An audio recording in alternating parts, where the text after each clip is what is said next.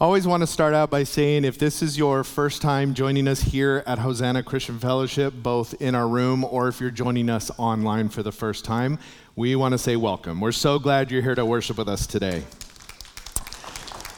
I am Pastor Nathan, and this morning we are going to be concluding this little letter of Jude with a final exhortation about finding victory in fighting for the truth. I think most of us are familiar with a man named Muhammad Ali, right? A guy considered one of the greatest heavyweight champions of the 20th century.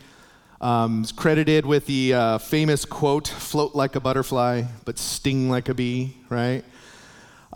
He was one of the greatest fighters that really has ever existed. And he won so many fights, But when it comes to fights, in the context of fighting, we always have to understand that there's both a winner and a loser. When it comes to boxing, there's always one who either gets knocked out or who loses by points. And what we say at the end of that fight is, oh, they're the loser, right? They're the one who lost. We don't yet give the losing fighter a participation belt, but we might get there one day. But the idea is there's always a winner and a loser.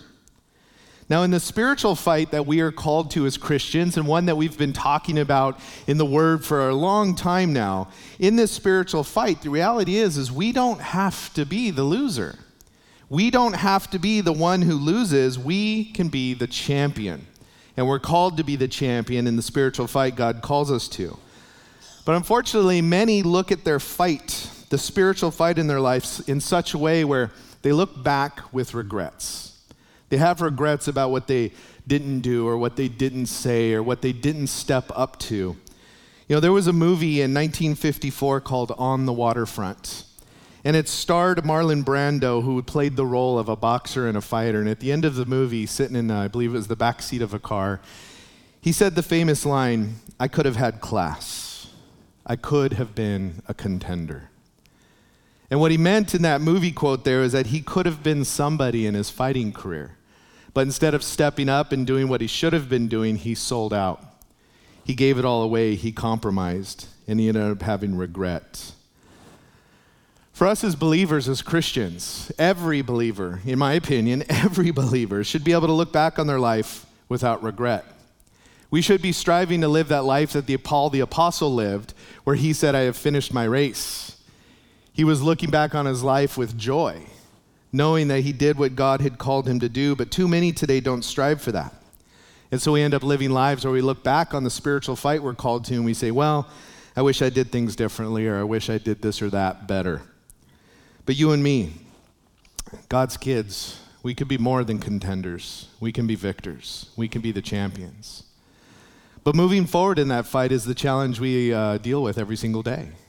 Every single day we're called to answer the question, am I going to fight or am I going to not fight? Am I going to engage in the spiritual battle or am I not going to engage in the spiritual battle?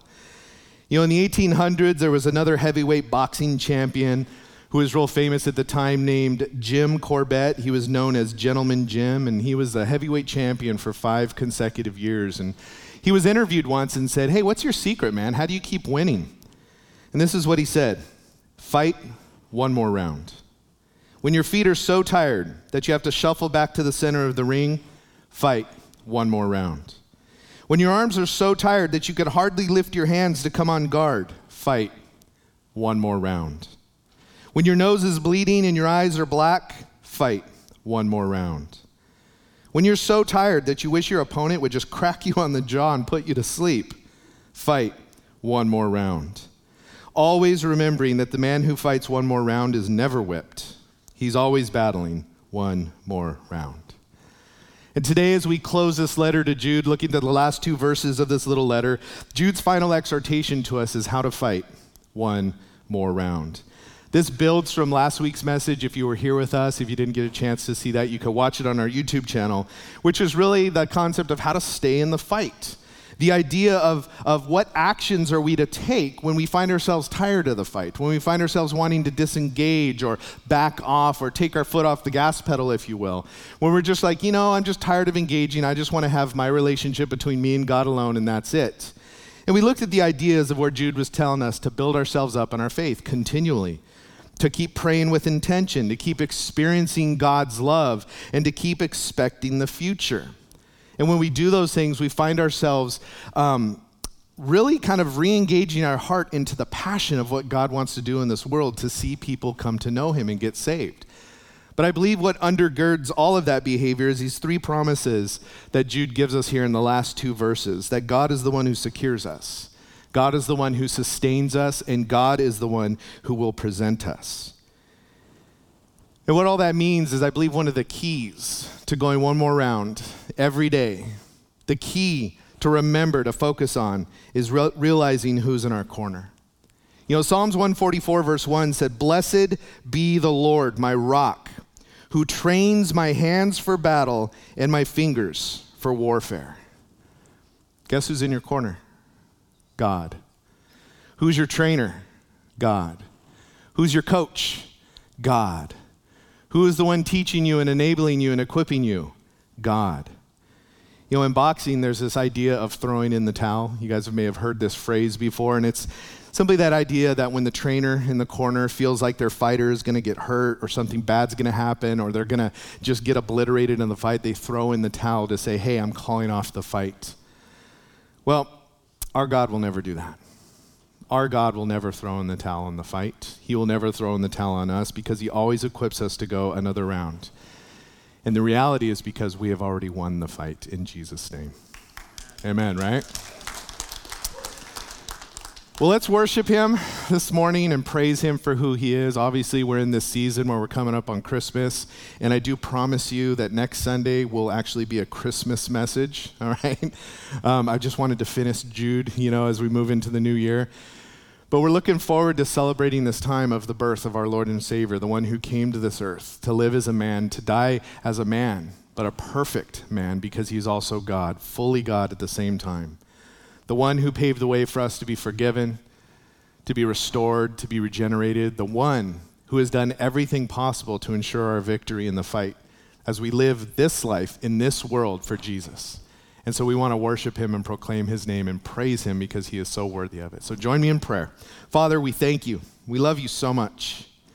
God, we're so grateful for who you are and what you do, Lord, especially God, that as you call us to fight for truth and to fight for you and to stand for righteousness, Lord, in a world that is increasingly wicked and increasingly dark and really, Lord, increasingly anti-Christ. Lord, you didn't just call us to the fight and then say, good luck. You equip us. You train us. You teach us, God, because you are the perfect coach in our corner. And with you in our corner, God, we are more than conquerors and we'll always win this fight because, God, you have already won the fight for us. We thank you, Lord, and we just want to worship you now to start this service today, God, to praise your name because you are holy and you are worthy. And we're so grateful for you and we love you so much. God, we worship you now in Jesus' name. Amen.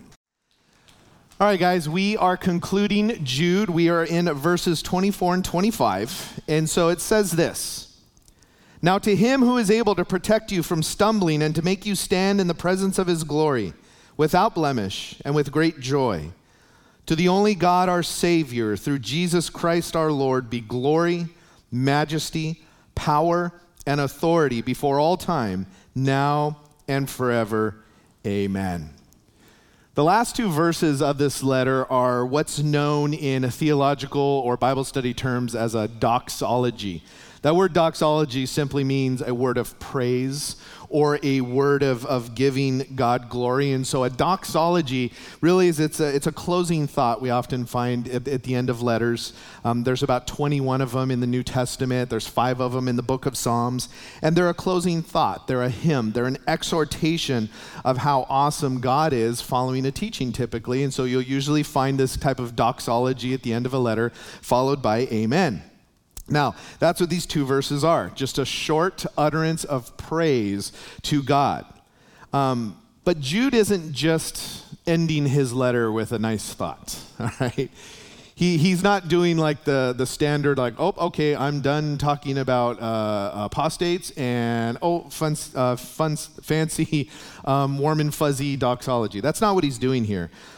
He's actually giving us a very important encouragement to wrap up his teaching, and really an encouragement to keep us going one more round in our spiritual fight.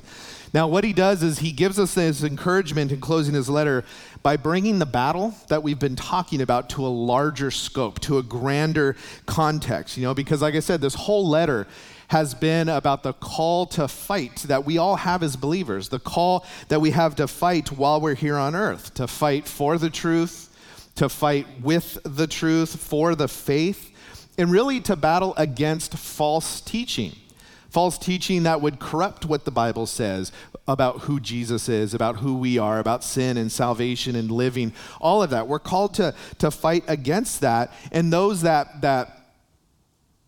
push and peddle that type of false teaching, which Jude very clearly has identified as apostates. And he leaves us here with a final motivation, a final purpose, a final reason, a final shot of Red Bull, if you will, to go one more round, to keep fighting by moving the context of this battle to a heavenly and eternal perspective. And so these final two verses of Jude, they're not about them or us. They're not about believers or apostates. They're not even about the process of the fight. These two verses are solely and clearly about God, the one who's in our corner, and the reality that from that perspective, we have already won the fight, so we can always go one more round. So I want to look at the flow of the letter real quick, just to kind of put this all into perspective, because back in verse 3, Jude started with the call to fight, right? His purpose for writing, he said, I was persuaded, I was led to write a letter about contending for the faith, and then he launched into this whole letter talking about, quote, these people. In verse 4, he said, for some people who were designated for this judgment long ago have come in by stealth. They're ungodly, turning the grace of God into sensuality and denying Jesus Christ, our only Master and Lord. Then in verse 8, he said, in the same way, these people, relying on their dreams, defile their flesh, reject authority, and slander glorious ones. Verse 10, but these people blaspheme anything they do not understand. Verse 11, woe to them, for they have gone the way of Cain. Verse 12, these people are dangerous reefs at your love feast as they eat with you without reverence. They are shepherds who only look after themselves. Verse 14, it was about these that Enoch in the 7th generation from Adam prophesied. Verse 16, these people are discontented grumblers living according to their desires. Their mouths utter arrogant words, flattering people for their own advantage. So this whole letter has been about them, right? The apostates, the defectors, the detractors, the ones that have fallen away from the truth, that deny the truth. And throughout the letter, we saw that some of these people still participate in the church. They actually participate in the church life, but they try and twist things to do things their own way. But then in verse 17, he switches from them to you and me. Verse 17, but you, dear friends, remember what was predicted by the apostles of our Lord Jesus Christ. And then verse 20, but you, dear friends, as you build yourselves up in the most holy faith, and he went on to give us those very practical steps of how to stay in the fight. And then he gets here to verse 24. Now to him who is able to protect you from stumbling and to make you stand in the presence of his glory, without blemish and with great joy, to the only God our Savior, through Jesus Christ our Lord, be glory and majesty, power, and authority before all time, now and forever. Amen. So the flow of this whole letter has been Jude first pointing at them, then he points inward to us, and then he closes pointing upward to God. Now, why close the letter this way? I believe it's because when our eyes are fixed on the here and now, when our eyes are fixed on the earthly component of the fight, we can often find ourselves overwhelmed. We can often find ourselves tired. We can often find ourselves done. But in that moment, when our knees are wobbly and it's hard to hold up the boxing gloves, if you will, when we look back and we see that in our corner is God, our trainer, our coach, our teacher, our sustainer. When we look back in our corner and we see him look into our eyes and say, you got this. You can do this. I'm with you. I've prepared you. Just stay close to me, and you can keep going. It's in that moment we remind ourselves that it's his strength that we fight in, not our own. It's always in his strength that we fight, and in that we can always go one more round. So to break through these verses here, I actually want to start in verse 25 and work backwards to verse 24, if you'll indulge me. But you'll notice in verse 25 there, you see that he says, to the only God our Savior through Jesus Christ our Lord. I want you to notice there that God is connected with Savior, which is connected with who?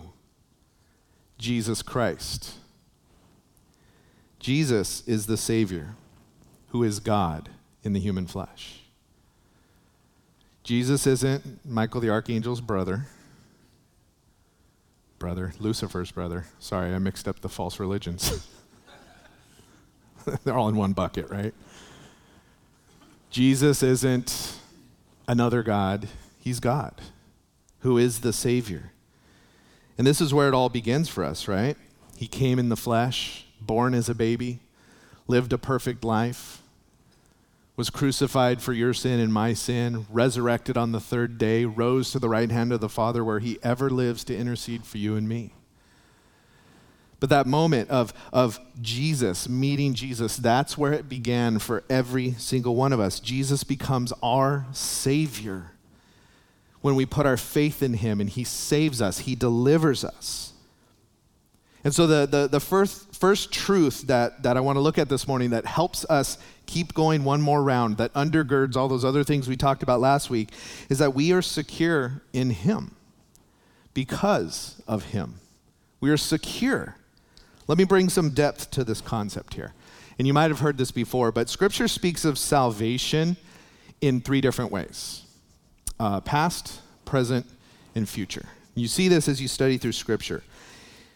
In the past tense, Scripture teaches that we are saved. We are saved. What this means is that we're saved. It happened in the past. That moment we met Jesus, we were saved from the penalty of sin. And we all know what the penalty of sin was, right? The wages of sin is death, eternal death. But when we put our faith in Jesus Christ, we were saved from that penalty. The moment we believed in Jesus, the eternal penalty of sin that was due upon us was lifted from us. You know, Romans 10:9 says, if you confess with your mouth that Jesus is Lord and believe in your heart that God raised him from the dead, you will be saved. It's a promise of Scripture. It's a promise of God. But in the present tense, we are being saved. Not from the penalty of sin. That was dealt with in the moment we believed in Jesus. But in the moment, we are being saved from the power of sin. You see, the reality for every believer is that sin has no grip on our life. Sin has no power but that which we give it. Right? Sometimes as believers, we find ourselves like, oh, I can't help it. Yes, you can. It's so hard. Yes, it is. I can't. You're wrong. You can resist sin. We do that in the power of Christ. But on a day-by-day moment, we learn how to live, how to be saved, if you will, from the power of sin. The more you live in obedience to Christ, the less you sin. That's really the biblical mandate. It's not that you ever become perfect and never sin again, but the closer you walk with the Lord, the more you walk in obedience and stay in his word and stay close to him, the less you're going to sin. It's a side effect. Conversely, the more you disconnect from God and stay away from God, the more you're going to find yourself sinning. Right? That's why 1 John was all about, this is how you know that you know God. You have a new nature that wants to obey him. Listen to it. Listen to it and walk in that obedience. Again, not that you're perfect and ever sin-free, but you sin less. But each day we are being saved from the power of sin as we each day turn to him for help. And each day say, God, keep me safe today. And God, deliver me from temptation today. And God, help me to say yes to obedience to you today. We are being saved each day presently from the power of sin. But in the future, the Bible also tells us that we will be saved. So we are saved, we are being saved, and we will be saved. Because in the future tense, it's not from the penalty of sin that we're saved. That's already done. It's not from the power of sin, that's happening now, but in the future we will be saved from the very presence of sin. Because the Bible tells us that we will be in glorified bodies. Glorified bodies, right? We can't wait for that. You know, I'm experiencing this strange phenomenon where things hurt more. I'm like, what is going on? You know, it used to be like if I worked out, I got hurt. And so then I was like, well, then don't work out, right? But now it's like I'm getting hurt just doing normal things like sitting down or getting up, right? It's crazy. But in the future, we're going to have a glorified body. More importantly, it's a body that cannot and will not be tempted to, nor will it engage in sin, because it will be saved from the very presence of sin.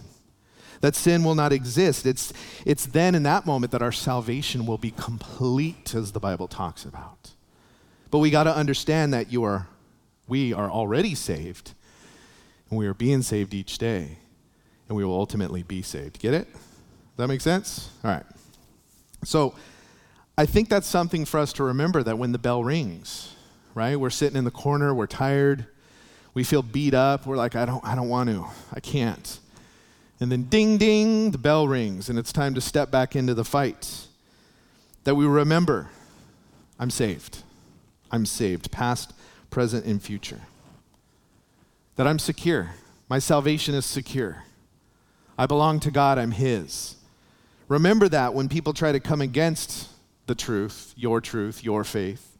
Remember that when people try to cancel you, fire you, make it seem like you're the loser, destroy your business. Remember that when you're experiencing those things and you're tempted to quit the fight because of it. You're not the loser. You're the victor. You're saved. You're His kid. You're secure. God died for you. He saved you. He did the work. And by faith in Him, you are eternally secure. Trust that. Trust that. But not only does He secure us, He sustains us as well. Look back at verse 24. He starts there and he says, now to Him who is able to protect you from stumbling. I imagine these words were radically encouraging and possibly challenging for Jude's original readers. Because again, we've already talked about that. Most of this letter, Jude has been writing about those who defected from the truth, right? A lot of those were those who began in the truth and then they left. They fell away from it. And it would be natural reading a letter like that after everything Jude has said to be like, well, can't that happen to me too? Can't I fall away? Can't I apostatize? Well, let's look at what he says here. Now, Him who is able to protect you from stumbling. That word protect there is the same exact word in the original language that we saw back in verse 1 when Jude said in his opening greeting, he's writing to those who are kept for Jesus Christ. Kept, protect, same word. Has different nuances, but it's the same word in the original language.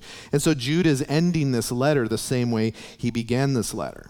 And the idea there is those that are kept, those that are protected, it's if you're genuinely, truly saved, if you are genuinely and truly saved, you're a genuine child of God, that you are preserved and protected and guarded and kept by Jesus in Jesus. That is a promise. Right? Philippians 1:6, it says, I am sure of this, that He who started a good work in you will carry it on to completion until the day of Christ Jesus. And that good work is salvation. You are saved. You're being saved. You will be saved. You're secure. But he goes, protect you to keep you from what? Stumbling. Now what's interesting is that word stumbling in the original language only appears here in the entire Bible. And it's a word that speaks of falling into ruin, apostatizing, right? It's not another Greek word that we see rendered stumbling into English, which talks about like that momentary error, right? We talk about the difference between the saved and the unsaved, right? The saved can stumble. They can fall into sin momentarily, but they're saved. And so God says, don't let your conscience condemn you, right? Turn back to God, confess your sin, and move on. But that's a different stumbling, all right? Here, the stumbling is speaking of what Jude has been talking about this whole letter. Those who apostatize, turn from the truth altogether. It's been the topic of the whole book. And one of the signs of an apostate that he has talked about is, although there are people who appeared to have initially embraced the truth the truth of God, his word, they eventually fall away from it. They depart from it. They either abandon it altogether or start to twist it and change it to justify their life behavior. And so they start embracing and teaching and promoting a twisted version of God's truth, often to justify sinful behavior they don't want to give up. John signifies this as the mark of a false believer. Not someone who is saved and now is unsaved, but someone who was never saved to begin with. This is what John says in 1 John 2:19. They went out from us, but they did not belong to us. For if they had belonged to us, they would have remained with us. However, they went out so that it might be made clear that none of them belongs to us. Scripture, I think, is very clear. I don't think it is very clear. That once a person is truly saved, they're secure. And they can't lose that salvation. They might act in a way that is dishonoring to their father, but the father doesn't say, I'm disowning you, you are no longer my child. Scripture's clear about that. But an apostate is one who is never saved to begin with. That's what I believe the Bible teaches. And so Jude's final encouragement in this letter is simply this. Look, if you're truly in Christ, that you are called, you are loved by God the Father, you are kept for Jesus Christ, you are protected from apostatizing. Now, what does that mean in the context of staying in fight and remaining in the fight? That if you don't have to worry about apostatizing yourself, you don't have to worry about departing. If you're truly saved, Jesus protects you. He guards you from that. Then contextually, if you go back to verse 23, you don't have to worry about getting burned by stepping into the fight to snatch someone from the fire. You don't have to worry about getting involved with those who are clothed in garments that are defiled. And he says, look, hate the garment that's defiled, but have mercy on those who waver. Save some by snatching them from the fire. We get involved in this really gross world. We get involved in this place of wickedness to shine a light for the gospel. And if you're truly saved, you know God, you're a genuine child of God, you can confidently step into that fight. You can confidently engage into what God may be calling you to do. So for those who are tempted to use fear of falling away as their primary excuse to not engage in the fight, remember who's in your corner. Remember who your trainer is. Remember who your coach is. Remember who's guarding you, protecting you, preserving you, keeping you. Now, lest someone send me an email later, this isn't an encouragement to willfully engage in disobedience. This isn't the encouragement to say, oh, well, since I'm secure in Christ, I could do whatever I want. Because the Bible talks a whole lot about people who, hey, you profess Christ, you don't know him. You say you're saved, but you're not, right? There's a whole lot in the Bible that says, how do you know the difference? And it always comes down to look how the person lives. What is their norm? What is their normal behavior? What are they characterized by? The difference between saved and unsaved is not one sins and one doesn't. Both sin. The difference between the saved and not saved is not one confesses Christ and one doesn't. No, because sometimes the unsaved confess Christ. The apostates, oh, we believe in Jesus too, right? That's what every false faith does. What's the difference? It's this thing that's really, really difficult for us to see. It's the person's heart, who they are and how they're living. Now, we could see some of the fruit of that by how they behave, right? And the Bible talks about being able to identify the difference. But again, stuff like this and scriptures like this and ideas like this, it's coming down to you and God. It's not about me looking at you and going, you're saved and not saved. It's about you going, God, do I really know you? Am I living for you? Is my heart right? Am I changed? Do I have a new nature? Because at the end of the day, in the darkness of your own privacy, you know if you're living obedient to God. You know if you desire to live obedient to God. You know if you even care about being obedient to God or not. You may fool me. You may fool the person sitting next to you, but you're not going to fool God. God knows.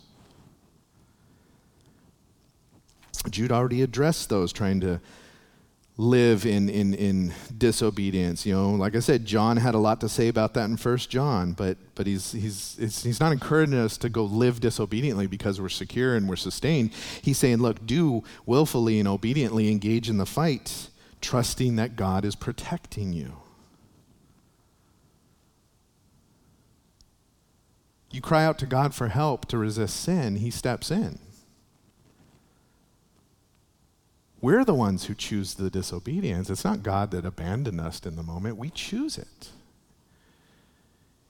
And as Paul talked about in Romans, look, strengthen the spiritual side of you, and that one will win the dogfight. Feed the flesh, that one's going to win the dogfight, right?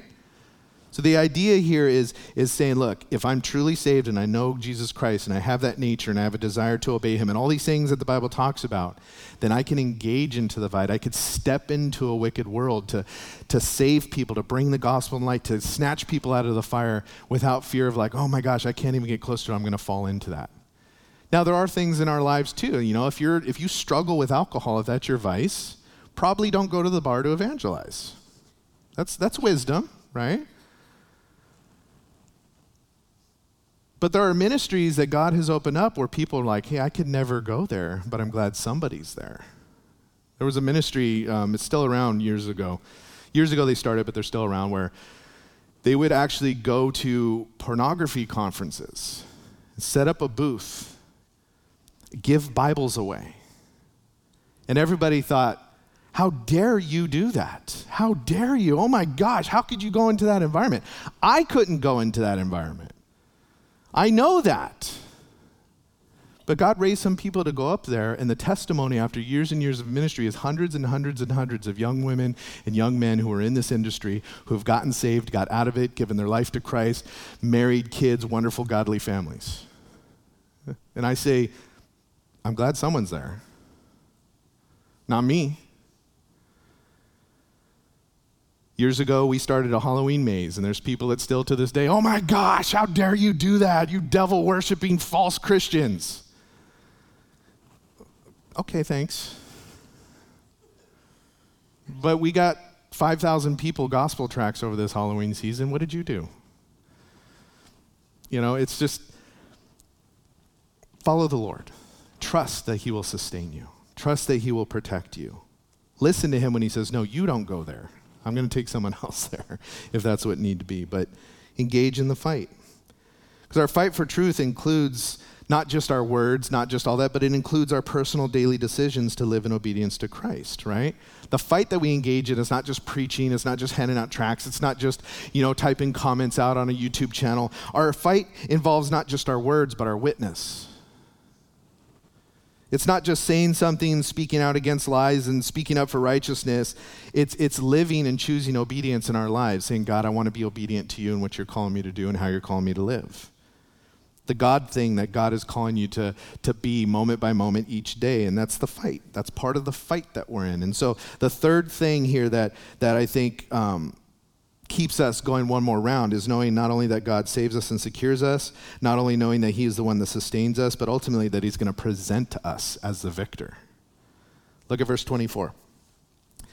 He says, and to make you stand in the presence of his glory without blemish and with great joy. Make you stand. That's an interesting phrase, right? Jesus is going to make me stand in his presence.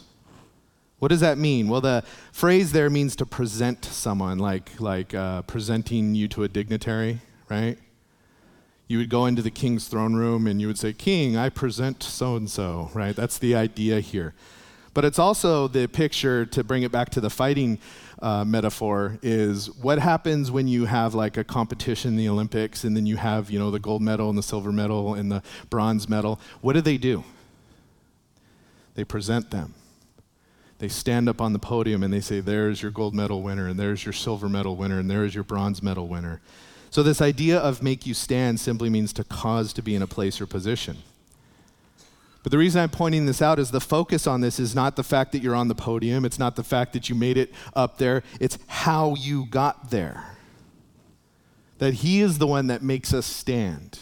He is the one that presents us as the victor. And he presents us, it says there, without blemish and with great joy. One day, we're going to be presented before God in all his glory without blemish and with great joy. How does that make you feel? On one hand, hallelujah. On the other hand, how is that possibly going to happen? Right? We all know that we're plenty blemished. I don't know about you. I know I'm plenty blemished. We wrestle with our old nature daily.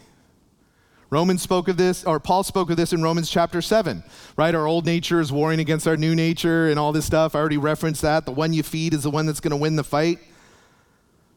And each day, as we are called to fight for the truth and to fight for righteousness and to stand up for all that, we have a choice to contend for the faith by being an example of one who has been changed by the faith.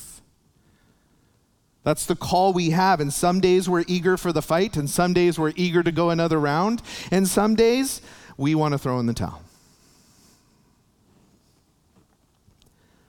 The promise that Jesus will present us to himself pure, perfect, sinless, blameless, helps us look past the failures and mistakes of yesterday towards the hope of today out of gratitude for the future. And that should bring us great joy. As I'm living each day, that God, you've given me a new nature. I know that. I have a desire to obey you. I'm intending to obey you. Man, I messed up. I fell on my face. I get up. God, forgive me for that. I'm so sorry. Please help me choose obedience. Help me choose you, God, each moment. And I'm moving forward. And then I have my good days and I have my bad days. And it's like, why can't I do this right? As Paul said, why can't I be a good guy? Why do I do the things I don't want to do? Ding, ding. No, I don't want to step out in the ring again, God, because I'm going to get beat up and I'm going to fall down. And I'm going to dishonor you, and I'm tired of it, Lord. Ding, ding. No, stop the bell. Ding, ding. And we look at our Lord, and he says, you think this is about what you're doing? You think you're going to present yourself to me? You think you're going to earn your way in heaven? You think you're the one that's supposed to clean up your act? You think, no, I'm the one that's doing that. Just step out in faith and trust me. I'm the one that redeems you. I'm the one that cleans you up. I'm going to present you to myself without blemish. And when we think about that, it should bring us great joy. But how does that work? How is he going to present us to himself without blemish? When we're saved, God declares. God pronounces us without blemish. In other translations, that word blemish is faultless. God declares us faultless. This is what we call the doctrine of justification in Scripture. We are justified by faith, right? We are declared faultless. Declared without blemish. But we fall into sin each day as we wrestle with our old sin nature, and each day we fight to choose obedience according to our new nature, while our old nature is doing everything it can to get us to go into our old behaviors and to do what we used to do and be who we used to be. But because of the blood of Jesus Christ, because of the faith that we have put into his work on the cross, that he died to pay the penalty, despite the struggle we go through every single day, we can look back and know that we have been declared without blemish. We have been declared faultless. That when we look back, even though we're struggling today, we look back and what Jesus did on the cross, we understand that we have been declared not guilty, free from the penalty due for sin. And today, we are declared righteous. Each day, we start the day, we end the day through the blood of Christ, declared justified without blemish, that God sees us as if we have no sin, as if we've never broken his law. And then one day, we will be presented in the actual reality of ones without blemish. We will be presented before God, standing in the presence of a perfect, holy, almighty God without sin of any kind.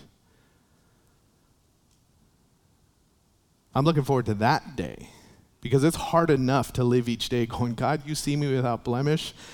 I feel ashamed because I know. But God's like, I got you. But that day that I'm going to stand there and God's going to look at me and go, spotless, and I'm going to know that I really am, because I'm not only just saved from the power of sin, I'm saved from the presence of sin. Man, that's going to be awesome. I can't wait for that. And we will stand in the presence of God, not because of anything we've done, but because of everything he's done. We just need to think about how incredibly amazing that is, to dwell on that any human being would ever be able to stand in the glorious presence of God at all, right? God Almighty, perfection. The very thought of standing in his presence should strike a healthy terror into our hearts. What do I mean by a healthy terror? Well, I want to give you an example from Isaiah chapter 6. It says, "In the year that King Uzziah died, I saw the Lord seated on a high and lofty throne, and the hem of his robe filled the temple. Seraphim were standing above him, and they each had 6 wings. With 2 they covered their faces, with 2 they covered their feet, and with 2 they flew. And one called to another, 'Holy, holy, holy is the Lord of armies. His glory fills the whole earth.' The foundations of the doorways shook at the sound of their voices, and the temple was filled with smoke." And what's happening here is Isaiah the prophet is seeing God in all his glory in his throne room. He's seeing the majesty of God. He's hearing angelic praise, right? He's seeing how perfect and righteous God is. And the very next thing he says in verse 5 of Isaiah 6, "Then I said, woe is me, for I am ruined." Or to put it in modern parlance, I just can't. I can't. Looking at his glory, I can't. "Because I am a man of unclean lips and live among a people of unclean lips, and because my eyes have seen the King, the Lord of armies." What is happening? Isaiah is recognizing that he, a sinful person, is standing before a perfect, holy God. He is recognizing that, and he says, "Woe is me." That's an expression of grief and despair. It should be the normal response that anybody would have, imagining standing before the holiness and perfection of Almighty God. And that's his response because he knows he doesn't deserve to be there. He knows he shouldn't be there. And so it's woe is me. Peter, one day when he was talking to Jesus, you guys might know the story. He had come back from a night of fishing, fished all night, caught nothing, right? In the story, Jesus sees him and he says, "Peter, let down your nets for a catch." I'm going to paraphrase real quick here. Peter says, "Lord, look, we fished all night. We caught nothing. Like, look, you're a great preacher, right? You're a great preacher, but I'm a fisherman. I know what I'm doing.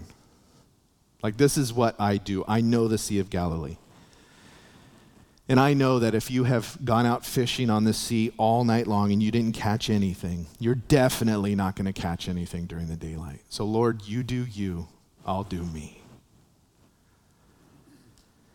So thanks for the input, but I'm tired. I've tried. I'm done. But then he says something which I think is a lesson for all of us. "But hey, if you say so, sure, I'll put the nets down. If you say so, Lord, sure, I'll get back in the fight. If you say so, Lord, sure, I'll go one more round." And what happened? It says in that story that they caught so many fish that the nets began to break, that the boats began to sink. And what does it tell us in that story? It says, Peter then fell at Jesus' feet and said, "Go away from me because I am a sinful man, Lord." What happened? Peter was recognizing in that moment who this man was, who wanted to be in his corner, who wanted to train him and teach him and coach him. He realized who this man was and recognized how unworthy he was compared to the glory that stood before him. In the book of Revelation, John gets a vision of God, and it says he fell down like a dead man before his feet. Why these reactions from Isaiah and Peter and John? Because in the presence of God Almighty, they knew they were not without blemish. And they knew that the only way to stand before an almighty and holy God in his glorious presence was to be without blemish. And yet God stood before them. They stood before God. And they said, woe is me. But one day, each one of us who trust in Jesus as our Lord and Savior will be presented before God, perfect, without blemish.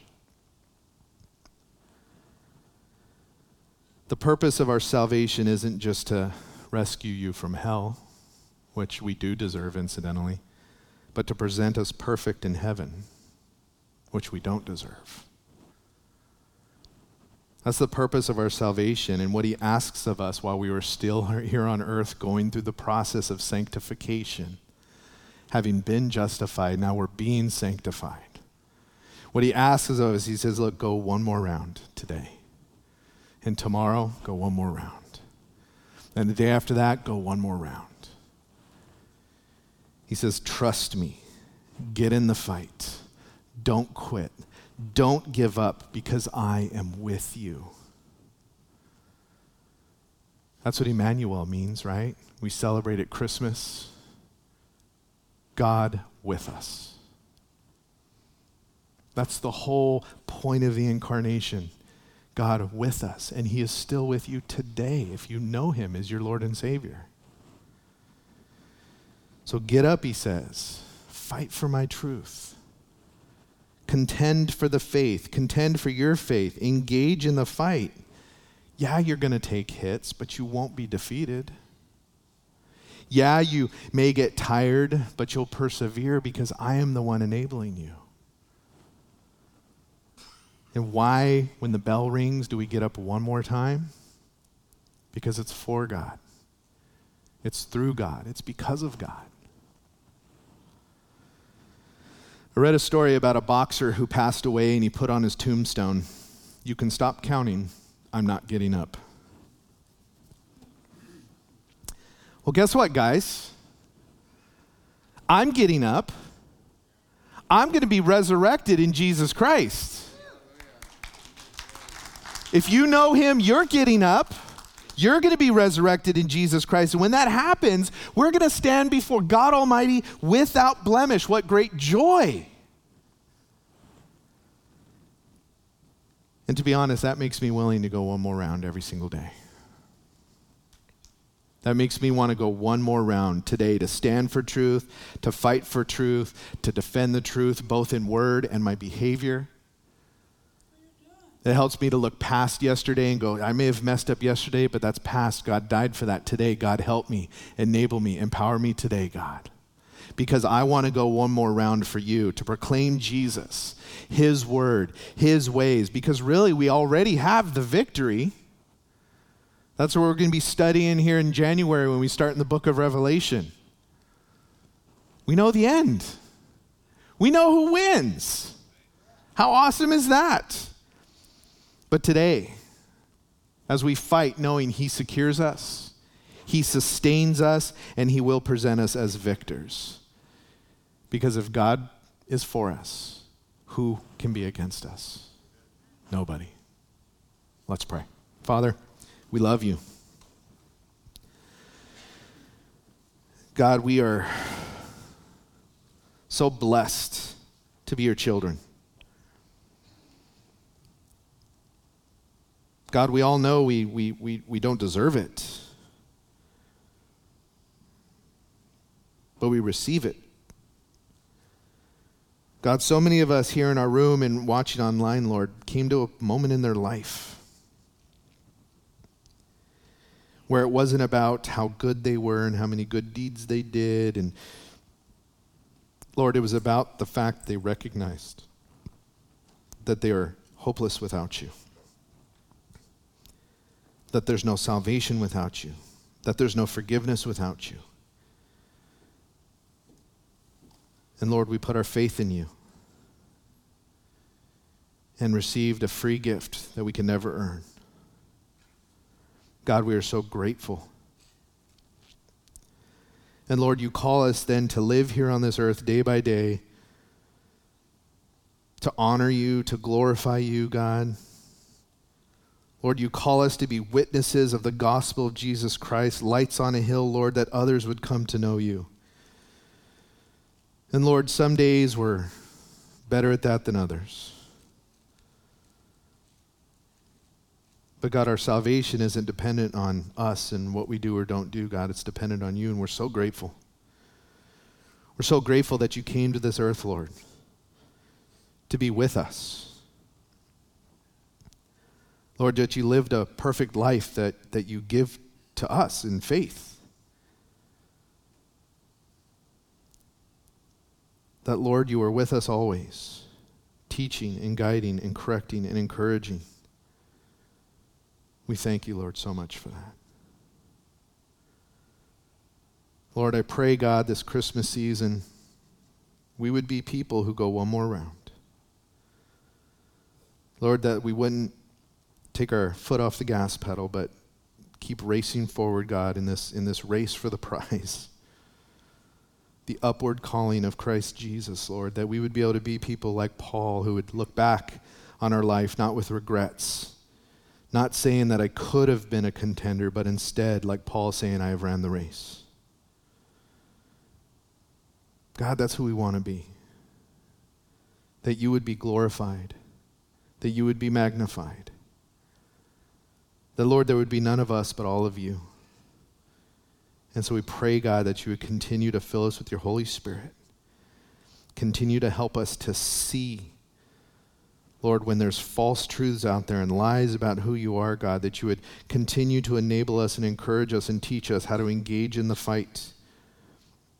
Lord, when we're tired and ready to give up, God, may we look back in our corner and see you right there, knowing that we can do all things through Christ who strengthens us.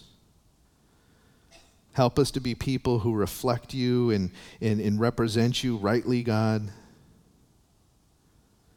knowing that we are all sinners who have fallen. But as children of God, Lord, we have been forgiven, and we thank you for that. Lord, praise be to your name. All glory to you, King of kings and Lord of lords. Thank you for loving us so much. While we're praying, I just feel led to give a moment for anybody in this room that doesn't know Jesus Christ as their Lord and Savior. If God is speaking to you this morning about your need to repent of your sin, to accept him as your Savior, I